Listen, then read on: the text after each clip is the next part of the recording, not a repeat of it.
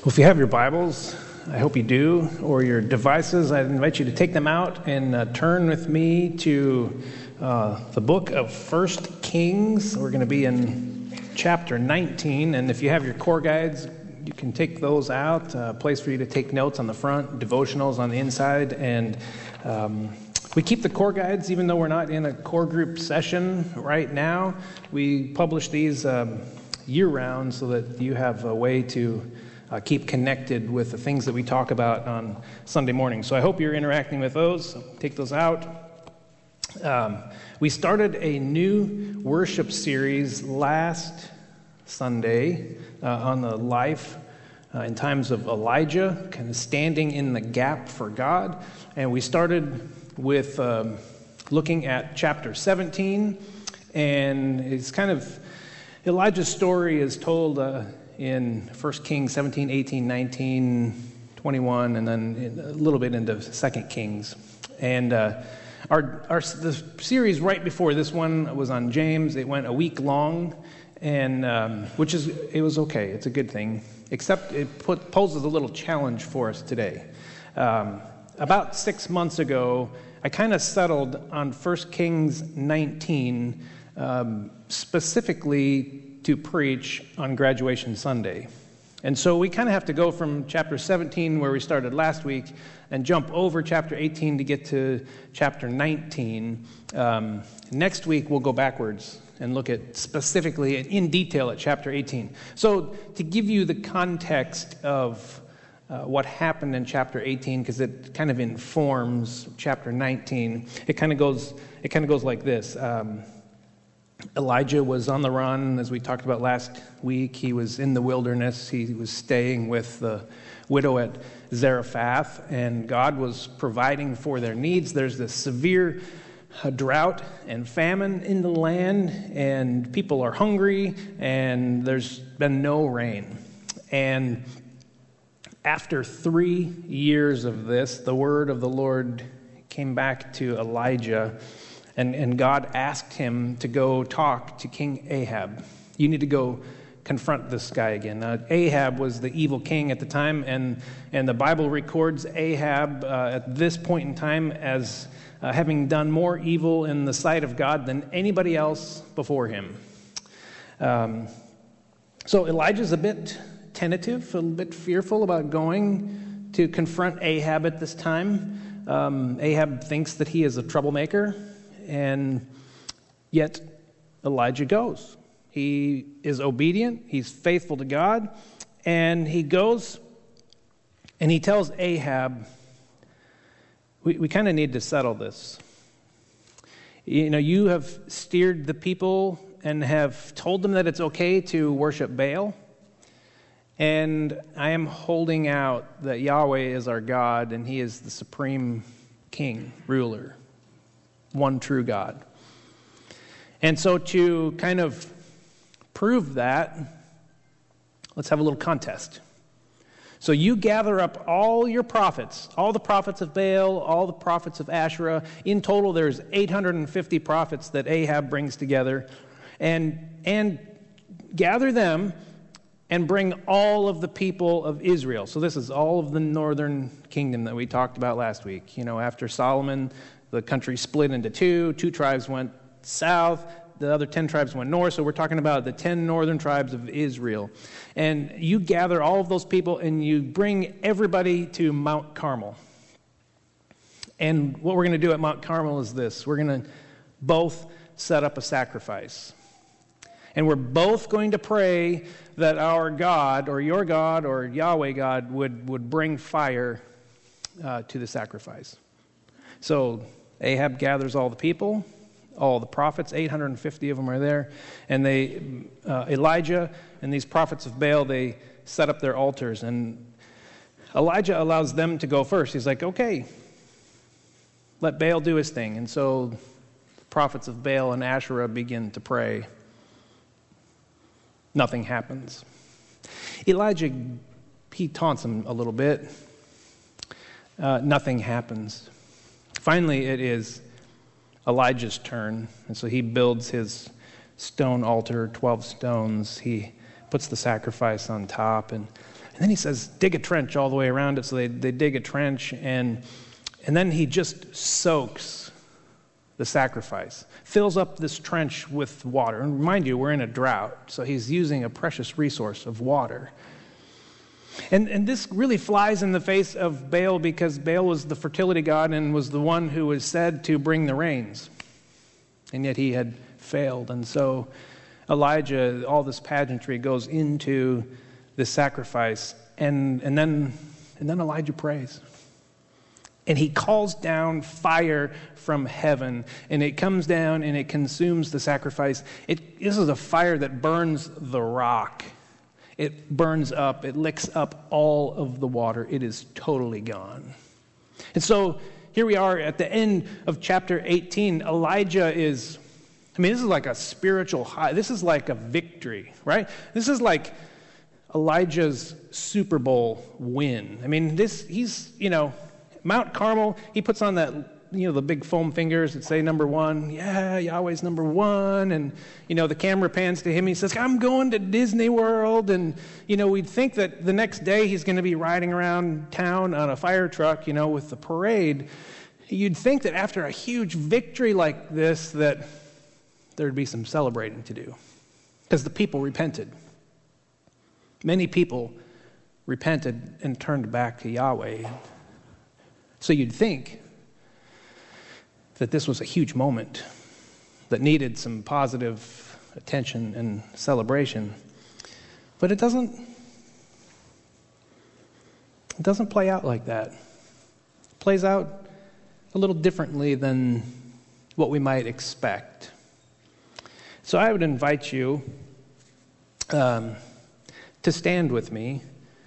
We're going to read 1 Kings chapter 19 here.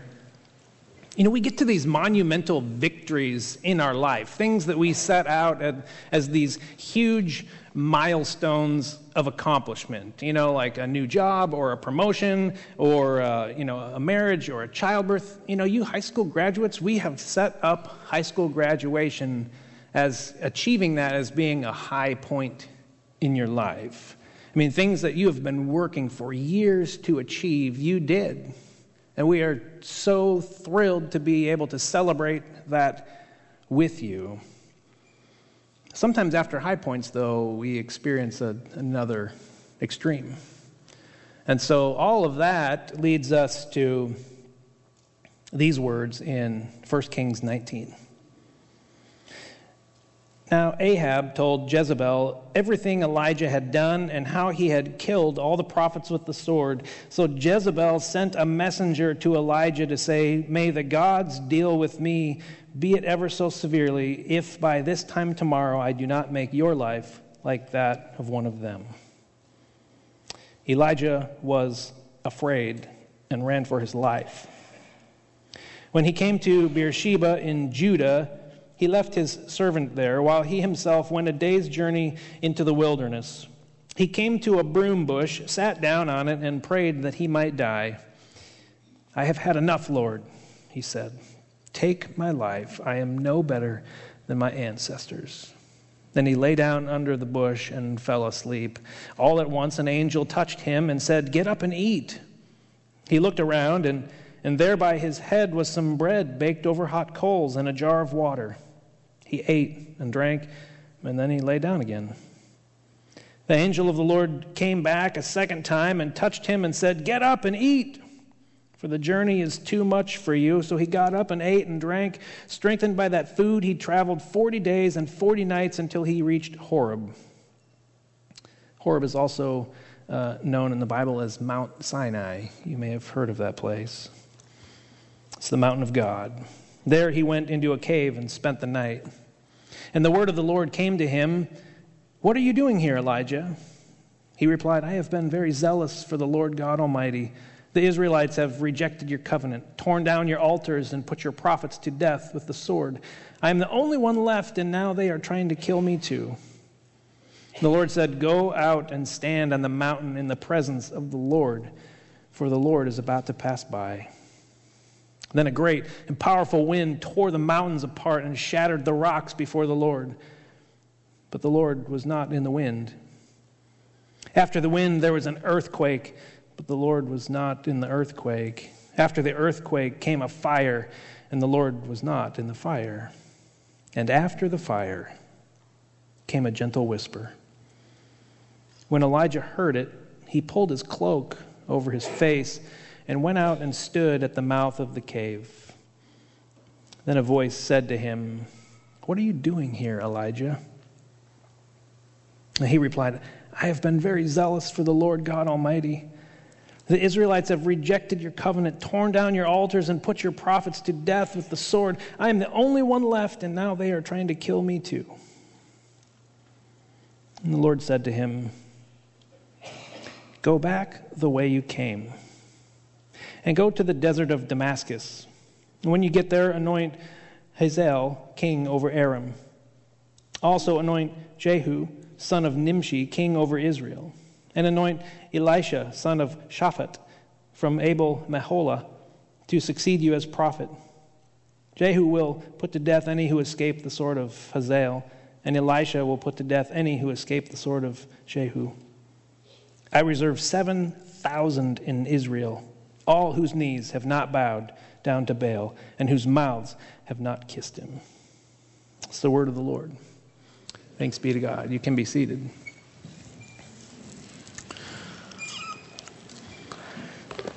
You know, there's some chapters in the Bible that I am really glad are included in our scripture. And this is one of those chapters.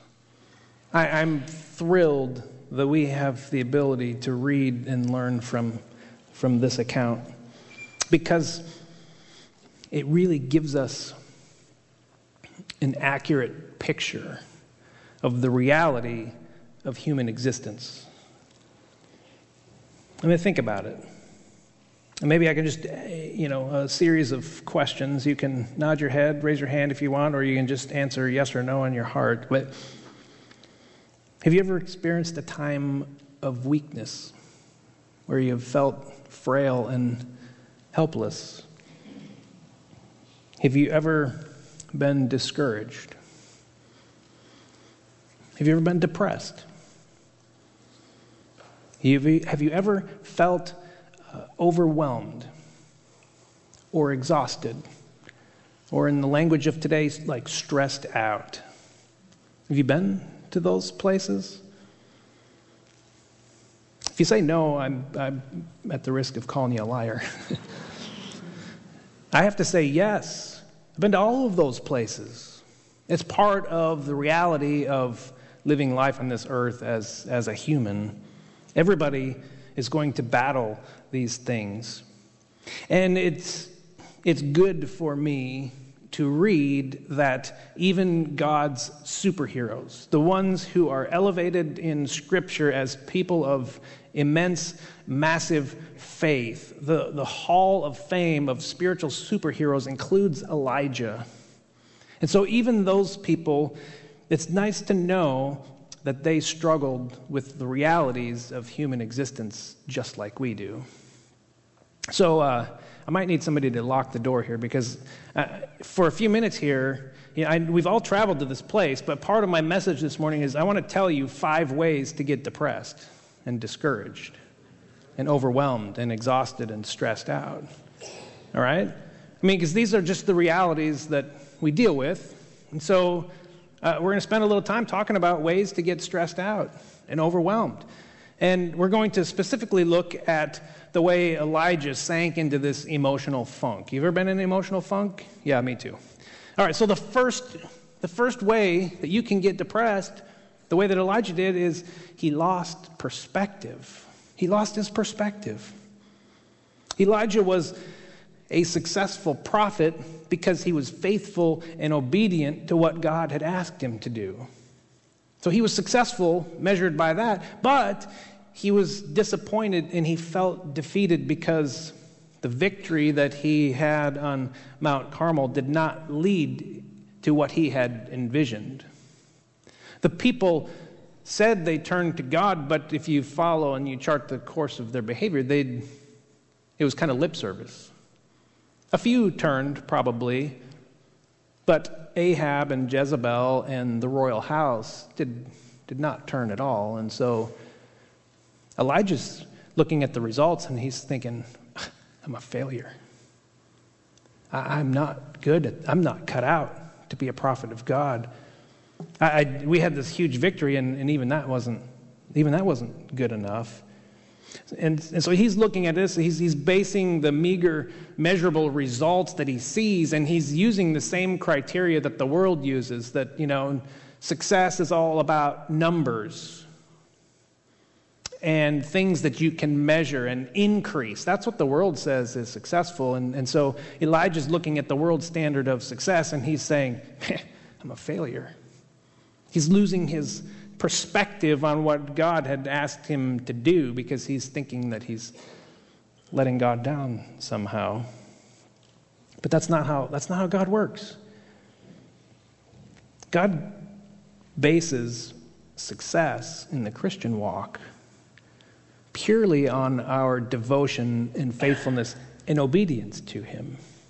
He tells us multiple times in the scriptures that he can be trusted with the results. All he asks of us is to be faithful.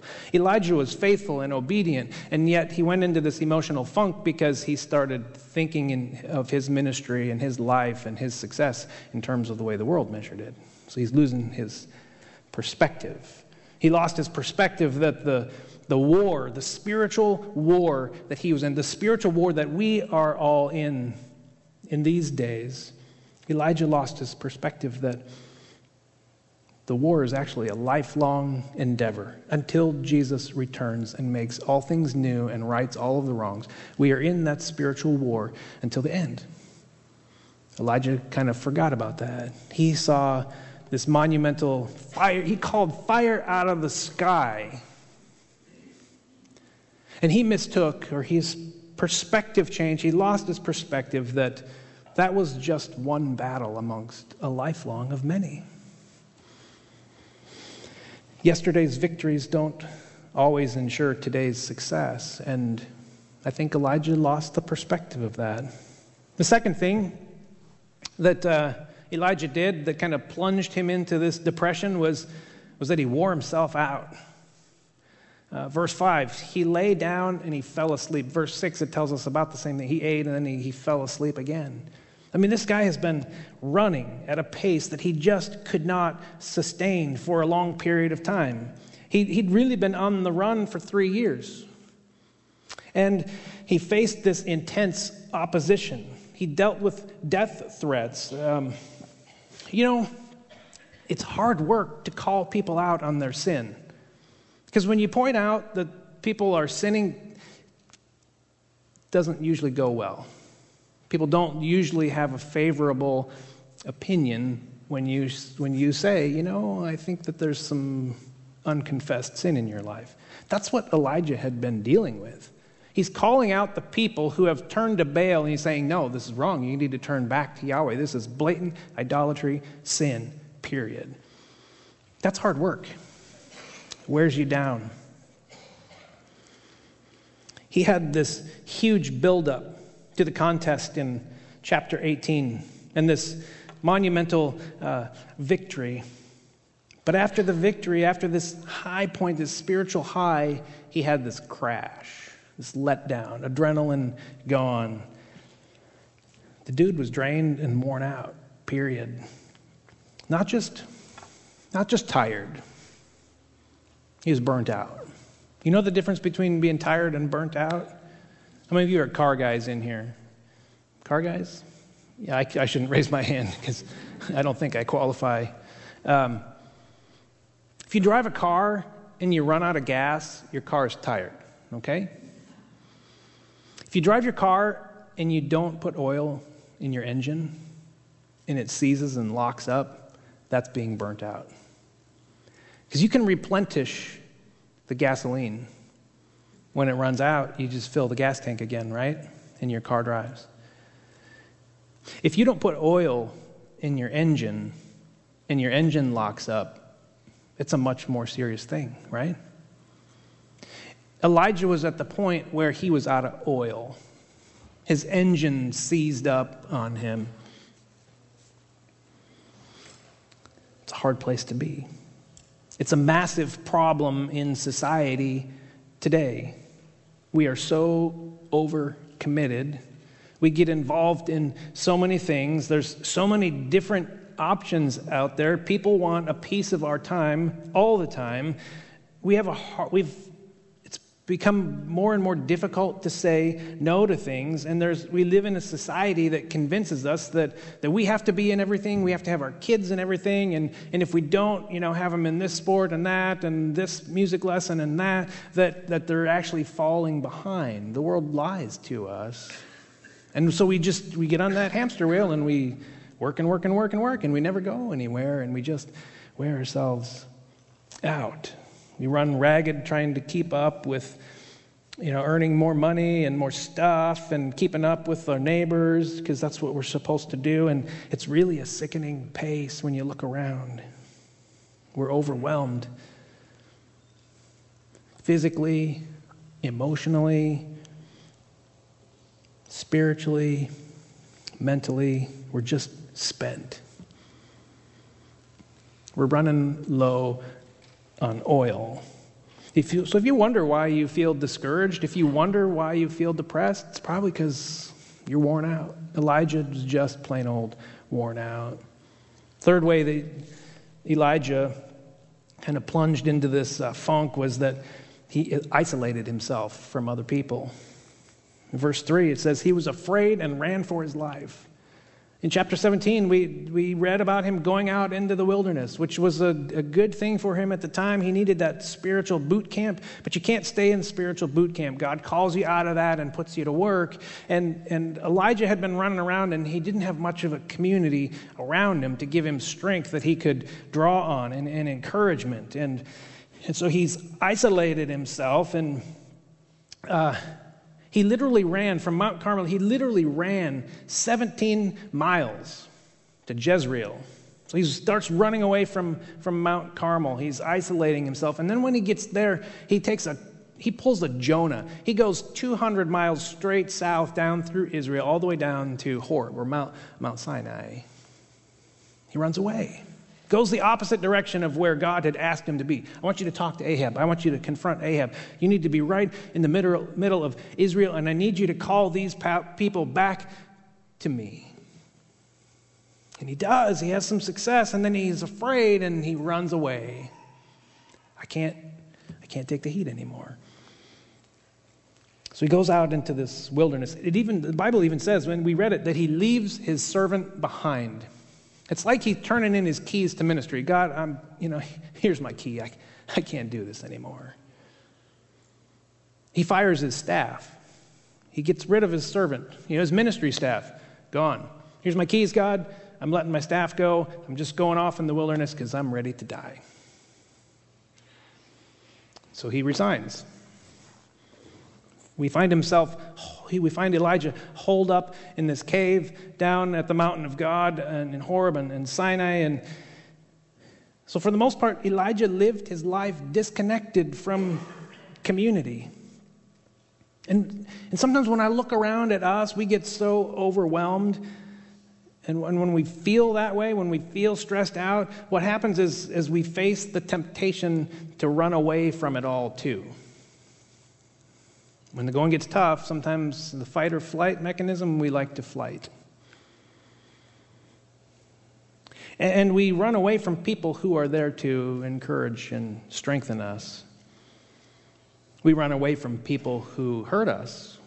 We run away from marriages that are on the rocks and troubled. We run away from work when it gets tough, or school when it gets hard and overwhelming, and we begin to shut down, and part of the process is distancing ourselves from people, even the ones who are there to help us. Those who are closest, who want to help and encourage us, we're like, I'm not going to let you in. I'm going to build up this wall one brick at a time because you wouldn't understand anyway.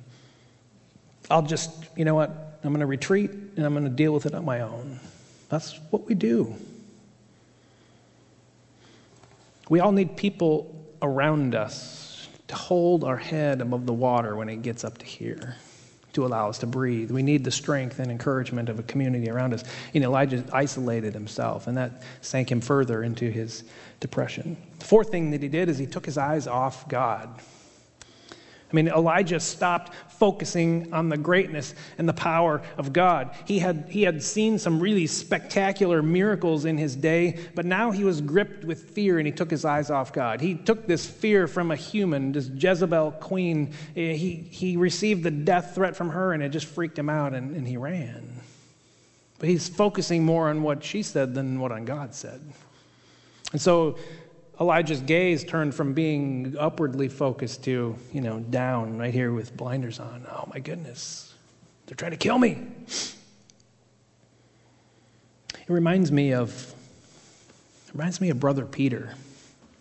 Remember, I think it's Matthew chapter 14. Jesus comes walking out on the water. The disciples are out on the boat. Jesus walks out on the water, and it's wavy, and there's a storm going on, and the disciples are afraid. They don't know who this is, and Jesus identifies himself. Peter says, well, call me out. I want to walk on the water too. And Jesus says, come on out. So Peter, he just hops right out of the boat, and there he is. He's walking on water. Have you ever tried that? I can't do it. But Peter, the water was like solid ground underneath him. He's walking out on the water to Jesus. And remember what Matthew tells us? Matthew reminds us that Peter took his focus that was on Jesus to start with, who called him out of the boat and said, come on out here, you can do it. Peter turned his focus and he saw the wind. He saw the wind and the waves around him. That's what Matthew says. And as soon as he saw the wind and the waves, he freaked out and he got afraid and he started to sink. Remember that? Elijah, the same thing happened to him. He took his focus off God, and when he did, he started to sink down into the doldrums of discouragement and depression. The fifth thing that plunged him into this was that he gave up his will to fight. He gave up his will to fight. The verse 4 says, he prayed that he might die. Our darkest moments frequently follow our greatest victories.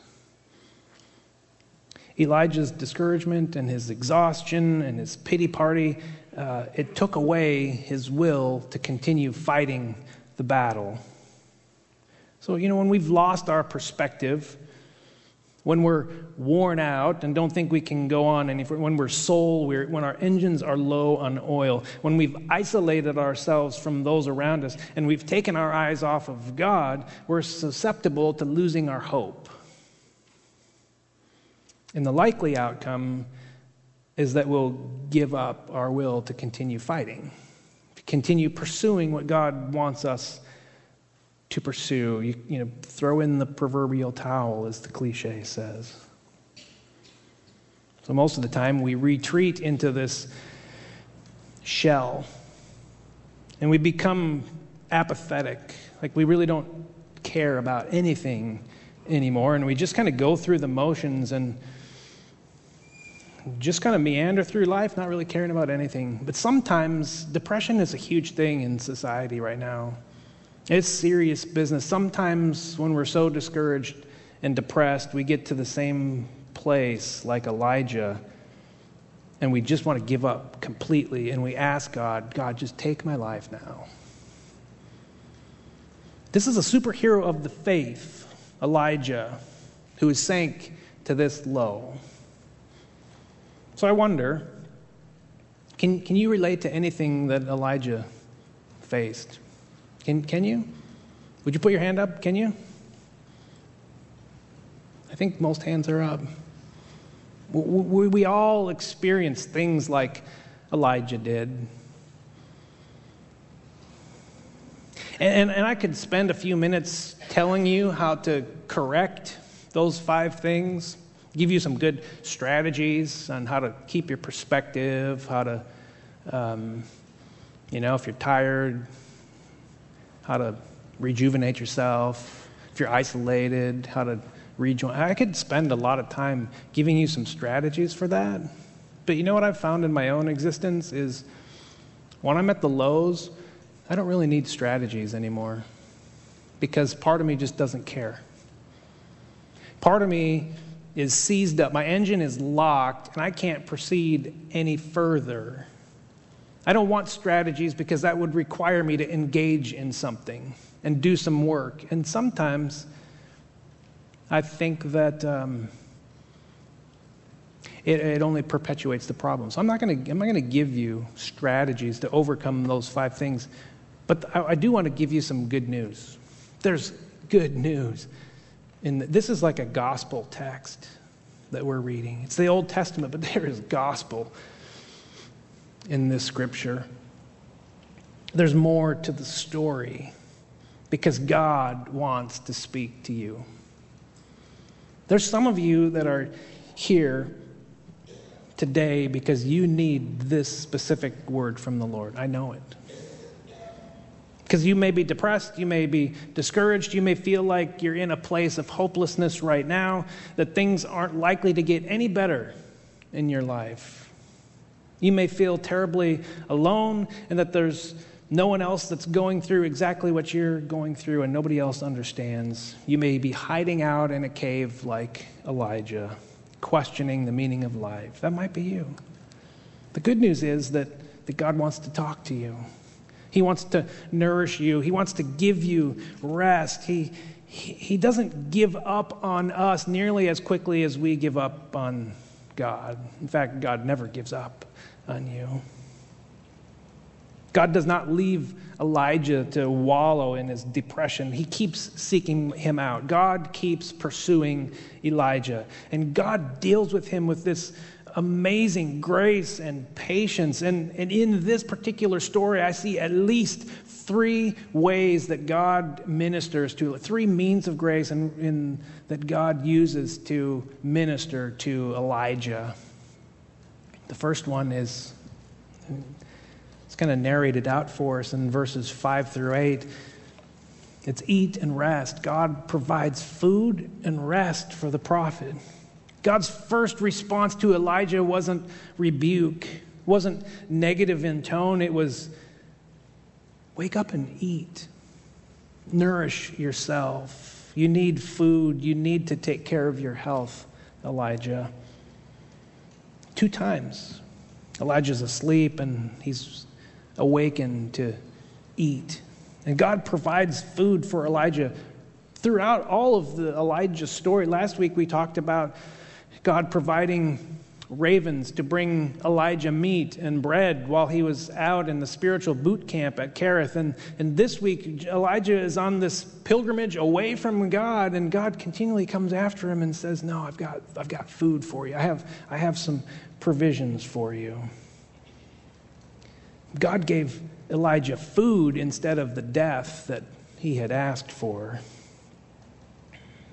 He gives him this provision for strength, and he allows him this time to rest. Sometimes the most spiritual thing that you can do in the moment is rest. Because we won't be able to sustain the pace of the rigors of life. If we try and do it without proper nutrition and rest, we'll eventually wear out and become ineffective. We'll sink into that shell of who we are, and it'll be like we're just going through the motions. This is why God invented something called the Sabbath. Have you heard about the Sabbath? It's a time of rest. The literal meaning of Sabbath is stop it. Stop it. Cut it out. To be quiet. It's a cessation from all activity. It's a time of rest to refresh ourselves in the Lord. This is what He wants for you. If you're running low on oil, God wants to give you nourishment and rest. And I know what you're thinking, because I'm thinking the same thing, is I can't afford to slow down because there's so much stuff that needs to get done. We're going at this breakneck pace, and we have all the stuff that stacks up around us, and when we say slow down and rest in the Lord, the alarm bell sounds and says, no way. Because the stuff's not going to get done. How are we to continue on? And I'm going to say this. Let me tell you, it doesn't really matter if the house is spotless. It doesn't really matter if your yard is just a little bit overgrown. It doesn't matter if there's some piles of laundry around the house. Sometimes the most important thing you can do is sink into a time of Sabbath rest in the Lord. And God will provide nourishment and rest for you. I think of Jesus. He says, John 6:35, I am the bread of life. He's nourishment enough. And in another place, Matthew 11:28 and 29, he says, come to me, all you who are weary and heavy burdened, I will give you rest. God provides this for Elijah. Space to eat and rest. And God, the second thing that God does to minister to Elijah, he says, it's in kind of narrated over verses 9 through 13 in our text. He gently speaks truth in love to Elijah. Elijah is hiding out in this cave, and God comes to find him, and God asks him the question, what are you doing here, Elijah? You know, when God asks you a question, he's not seeking new information.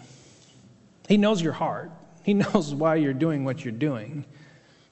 He asks, but he goes ahead and asks you the question because the information isn't for him, the information is for you. To speak it out loud, to verbalize it in the presence of God and let it out. So God says, what are you doing here, Elijah? There's an answer in verse 10. It kind of goes like this. Woe is me. Puts on the Eeyore voice and the Eeyore face. Oh, I'm the only one and everybody wants to kill me and nobody cares like I care. I love how God just kind of ignores that. God doesn't respond to that. God just says, hey, buddy, go outside for a little bit. Go outside and stand in the presence of the Lord because the Lord is about to pass by. I'm not going to answer what you just said there. I just want you to go outside and stand in my presence. And then we move into this part of the narrative that's so picturesque. And there's this rock-splitting wind. It's not just wind. Okay, I've lived near Chicago, and it's called the Windy City for a reason. And so we have seen some ferocious winds, but I have never seen wind that split rocks. The Bible says that the wind on this mountain was strong enough that it split rocks. But God wasn't in the wind. And then it says that there was an earthquake. I don't think I've ever been in an earthquake. Might be a little unsettling if I was. I think I would remember it, actually. There was an earthquake. God wasn't in the earthquake. And then there was a fire. A fire. You firefighters who are in here, fires are loud, right? As they consume things and you approach a fire, it gets loud. God wasn't in that fire either. And I'm thinking about, and this is in some ways, it's not the only interpretation of this text. But I'm thinking of our graduates and other us who are starting new endeavors and so forth in life. I think in some ways, the wind, the earthquake, and the fire represent the noise of the world. These are these grandiose ways of getting our attention. The world's good at that. The world spends a lot of money to figure out ways to get your attention. And sometimes The world will scream loud enough and they'll be very persuasive in getting you to think that following the ways of the world is actually the right thing to do, and that's the way, the things that are God ordained. And so sometimes you'll get confused because you'll think that the grand show is God trying to get your attention, and really it's the world trying to fool you. And so there will be wind and earthquakes and fire and surrounding things like success and riches, climbing the ladder, sexual escapades, keeping up with the Jones. All of those things are going to just come at you like powerful wind and earthquakes and fire to try and get you to follow. But God was not in any of those. God was in the space left behind. It says that after the fire, there was the sound of sheer silence. An absence of sound that was palpable. The still small voice, as the King James, I think, translates it. In the vacancy left by all the world's noise, you can hear God. So listen for God in the silence. In the hidden and ordinary places of life is where God will speak to you. So this sound of sheer silence draws Elijah out of his cave, and when he steps outside, God asks him the question again, "Why are you here, Elijah?" Elijah says the exact same thing. And God confronts him at this point because Elijah has started to believe some half-truths. Elijah says, "I have been very zealous for the Lord." Verse 14, "I've been very zealous for the Lord." That's true. The Israelites have rejected your covenant. That's true. They have broken your altars. That is true. They have killed your prophets. That is true. I am the only one left. That is false. They are trying to kill me too. That is false. Jezebel's trying to kill you. Israel's not trying to kill you. It's like Elijah was saying, "I've been doing all the work," which is false. It's like Elijah was saying, "I'm the only one who cares, God," and that is absolutely false. And so God patiently and lovingly and softly speaks truth into Elijah, who gets it partially right, but his emotional state is in such a place of disarray that he's starting to believe in some half-truths. And we get to this place when we're in despair and we convince ourselves that we're alone and fighting this battle and nobody else cares like we do. And God just says to Elijah, "You know what? There's still 7,000 people in Israel who haven't bowed down to Baal and they haven't kissed him." We say things will never improve, and we get discouraged and overwhelmed and depressed, and we start believing our marriages will never get better or be rekindled. The spark will never be there again, or we fear that our health isn't going to improve or get better, and that we'll be stuck in our career and there's no hope, and we have this bleak picture that we paint for us once in a while. And God reminds us, "You know what? I'm bigger than that." But we have the tendency to stew in these emotions, and we convince ourselves that God doesn't really care, and that even if he did care, that he really can't affect any change. And that's the place where Elijah was, and God comes in, and he speaks his truth in a soft, gentle voice. The God of the miraculous. God will work in mighty and powerful and miraculous and loud ways on occasion, but he also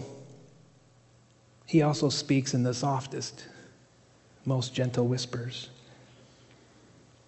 Sometimes when we feel the lowest, God speaks the softest words of love and truth into our lives. And the third thing that God does is he gives Elijah a vision for the future. Verses 14 through 18 kind of lay this out. God continues his answer to Elijah, and he points to a future beyond the cave. The cave isn't it for you, Elijah. There's more work to be done. I need to recommission you. In fact, verse 15, God says, go back the way you came. Retrace your steps. And while you're at it, I need you to anoint 2 kings, and I need you to anoint your successor. Elisha becomes a close companion, somebody who can be a friend to Elijah, so it'll pull him out of that isolation. God says, get back to work. He gives him this vision for the future. It reminds me of the way Jesus approached Peter. After Jesus had died, was buried, and was resurrected. And if you remember Peter, he disowned Jesus 3 times. I don't know that guy. Went into a self-protective mode. The first time Jesus comes back to Peter, he says, Peter, do you love me? Yes, you know I love you. Feed my sheep. Peter, do you love me? Yes, Lord, you know I love you. Take care of my sheep. Peter, do you love me? Yes. Feed my sheep. Go back the way you came. Do what I have called you to do. That's what Jesus wanted of Peter. The way that Peter could demonstrate his love to Jesus was to obey and be faithful to his calling. When you get into a place that's low, my prayer for you is that you will sink into God's provision and rest in Sabbath. That you would, while you're in that place, that you would allow God to gently speak the truth into your lives and correct the things that you may be believing that are that's just not true, that are lies. And that through this time of Sabbath rest and through this time of hearing the truth from God in this soft and gentle way, that you will hear the voice of God saying, you can't stay in the cave. I need you to get back to work. I need you to get back to doing what I called you to do. I'm really glad that this chapter is in our book. It paints a picture, an accurate picture of human existence. And I find comfort and help in seeing that this man of God goes to the extremes of human experience and emotion, this winning and victory and success, yet also the one who experiences the lows, who hits rock bottom. Because that's exactly our existence. That's how we live. So you might be here, sitting here this morning, and you might be at a high point in life.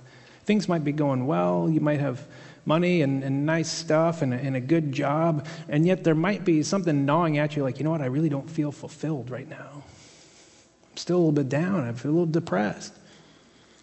Some of you might be in the cave today, just discouraged and depleted, engine totally out of oil.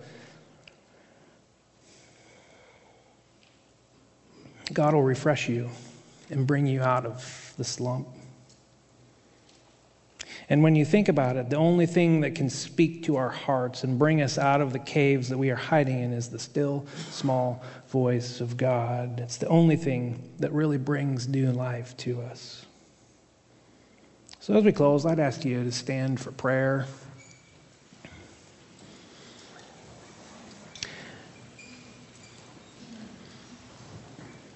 What cave are you hiding in right now? Is it doubt? Is it discouragement? Is it fear? Are there things that you are running away from? I just want to remind you that the gentle whisper of God calls out to you.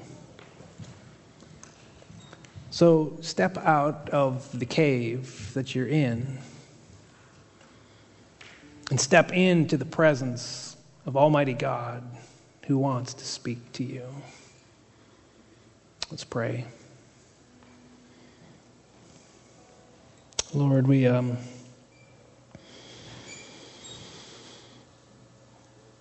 come before you and humble ourselves at your feet. Lord, I know that there's some of us who are depressed, or discouraged, or overwhelmed, or stressed out.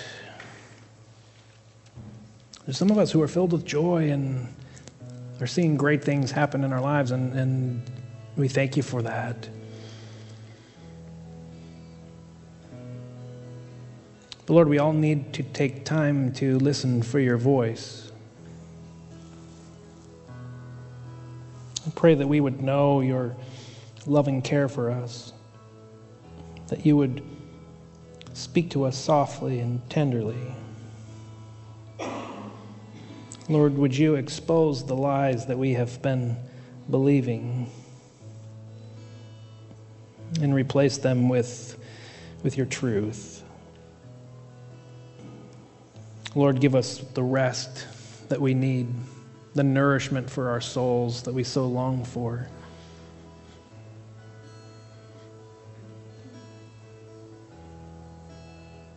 And Lord, would you put us back to work? Would you remind us of your calling on our life, that we have a purpose, that we are to extend your grace and love to those around us. And to do that effectively, we need to have the rest, and we need to have the nourishment, and we need to hear your voice. But we also need to get out of the cave, and so Lord, I pray that you would give us the courage and the strength to do so, that we could be fulfilled in you, that we could view our lives as a success because we are faithful and obedient to what you ask us to do. We don't have to measure ourselves based on how the world measures things. So we devote our lives to you this morning. We hear you say, I'm calling you out of the cave. And we want to go. We love you, Lord. In Jesus' name we pray. Amen. Amen.